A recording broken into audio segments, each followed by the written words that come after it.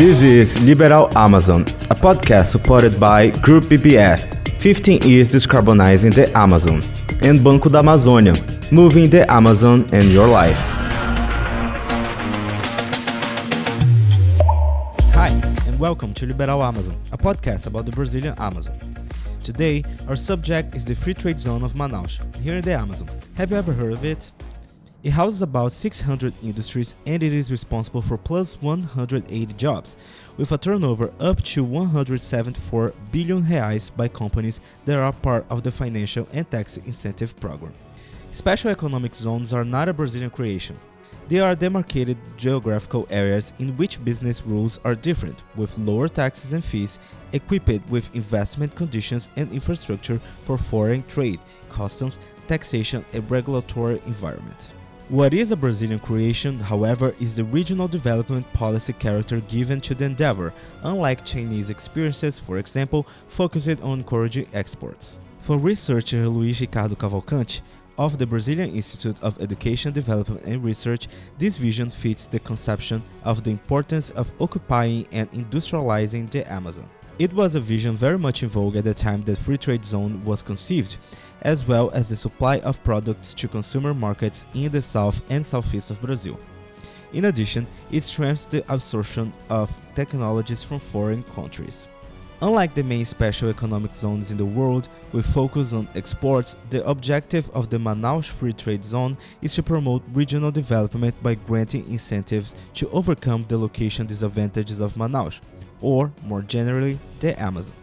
In practice, the model adopted ended up converting the Free Trade Zone into a unique kind of important process zone, since the tax incentives offered a favored the local processing of components from abroad and their subsequent commercialization in the domestic market.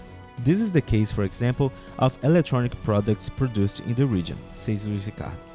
Researcher Camille Medina from the National School of Public Administration attributes four definitive milestones that structure the unique character of the Manaus Free Trade Zone, without which the history of the Manaus Industrial Hub would have been different. The first is that, in an unprecedented way, the federal government decided to encourage a high value-added activity in the Amazon that did not only include extractive activities, as was the case with subsistence agriculture and the extraction of fresh rubber for export.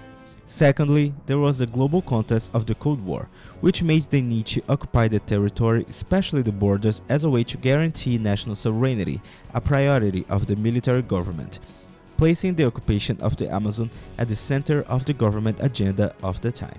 Thirdly, Camille argues that unlike most of the policies applied in the country until then, the Manaus Free Trade Zone was not designed to meet the interests of the main regional oligarchs, which were located in the center-south region of the country. The model was designed to solve the country's strategic problems and, because it was implemented by an authoritarian government, oligarch pressures, which have always been present, did not play as a strong role as the other times in Brazilian history. Finally, there was the creation of the Superintendence of the Manaus Free Trade Zone.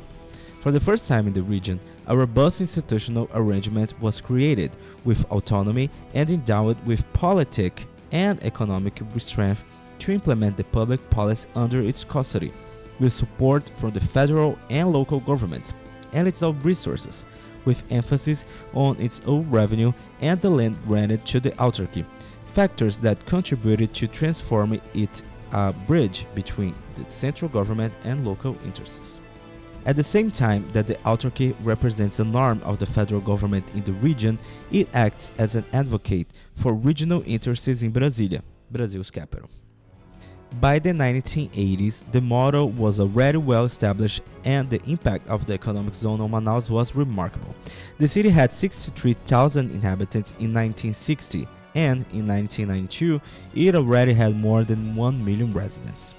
By 2022, according to the Brazilian Institute of Geography and Statistics, the city had already exceeded 2 million inhabitants. The journey had some setbacks. The slowdown of the Brazilian economy from 2015 onwards was a blow to the Manaus Free Trade Zone.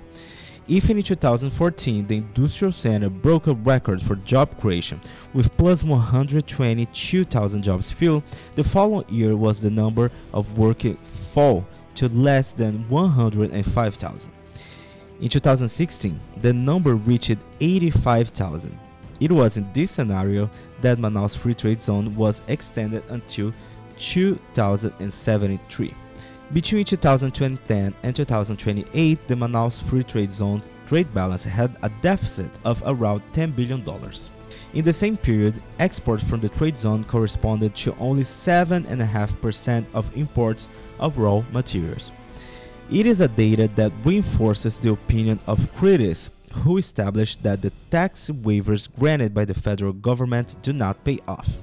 Today, the Manaus Free Trade Zone accounts for 7% of the tax incentives classified by the Federal Revenue Service as tax expenditures, with estimated waiver of around 30 billion reais for 2023 in federal taxes for companies that are part of the Manaus Industrial Hub. The math shows, therefore, that for each job generated in the Free Trade Zone of Manaus with an average salary of 56,000 reais per year, the federal government forgoes 276,000 reais in tax revenue. Outside the coldness of the numbers, the subject arouses passions. After all, 5.2% of the population of the city capital are employed in the industrial hub.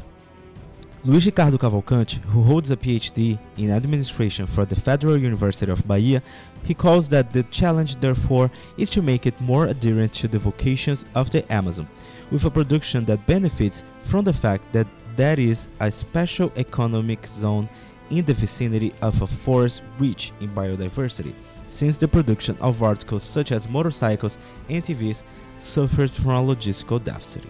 You want to know more about that? Well, you can check it out everything on our full article at liberalamazon.com. Thank you so much for your company. See you soon. Bye.